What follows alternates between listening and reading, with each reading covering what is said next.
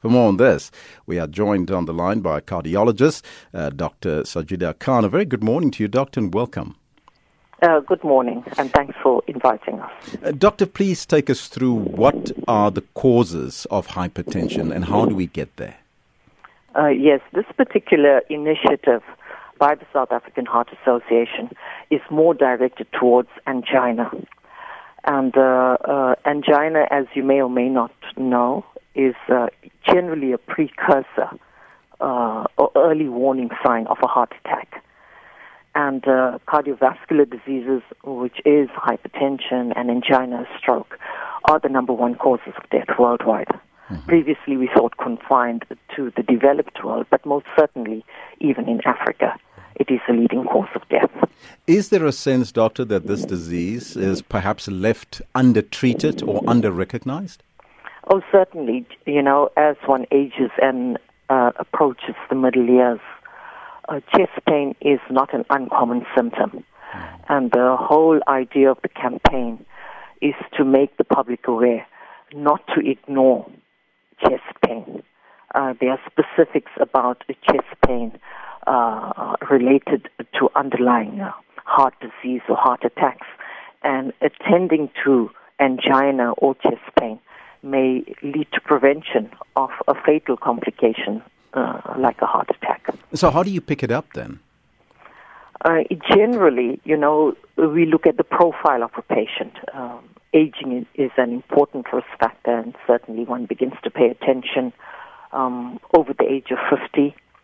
And the typical profile of a patient is somebody who smokes, has diabetes or high blood pressure, high cholesterol, is overweight, and especially overweight, the beer belly, abdominal obesity. That's the usual type of profile that alerts us that the individual is more prone to heart attacks. How do you treat it? Is it treatable? Very treatable. Treating,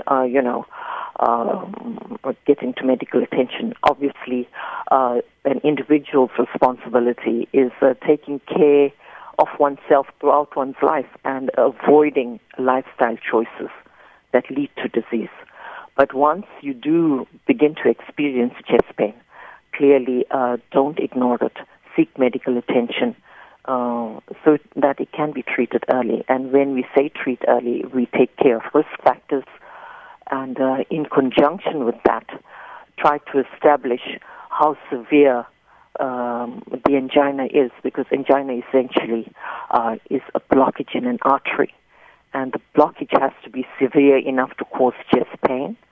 And the worst manifestation of this blockage, when there's sudden shutdown, a total shutdown of blood supply to a certain part of the heart muscle, that is a heart attack, which then becomes an absolute emergency when time is of the absolute essence, and seeking medical attention and getting to a hospital that has the capabilities of opening up this artery can abort the heart attack or even save a life.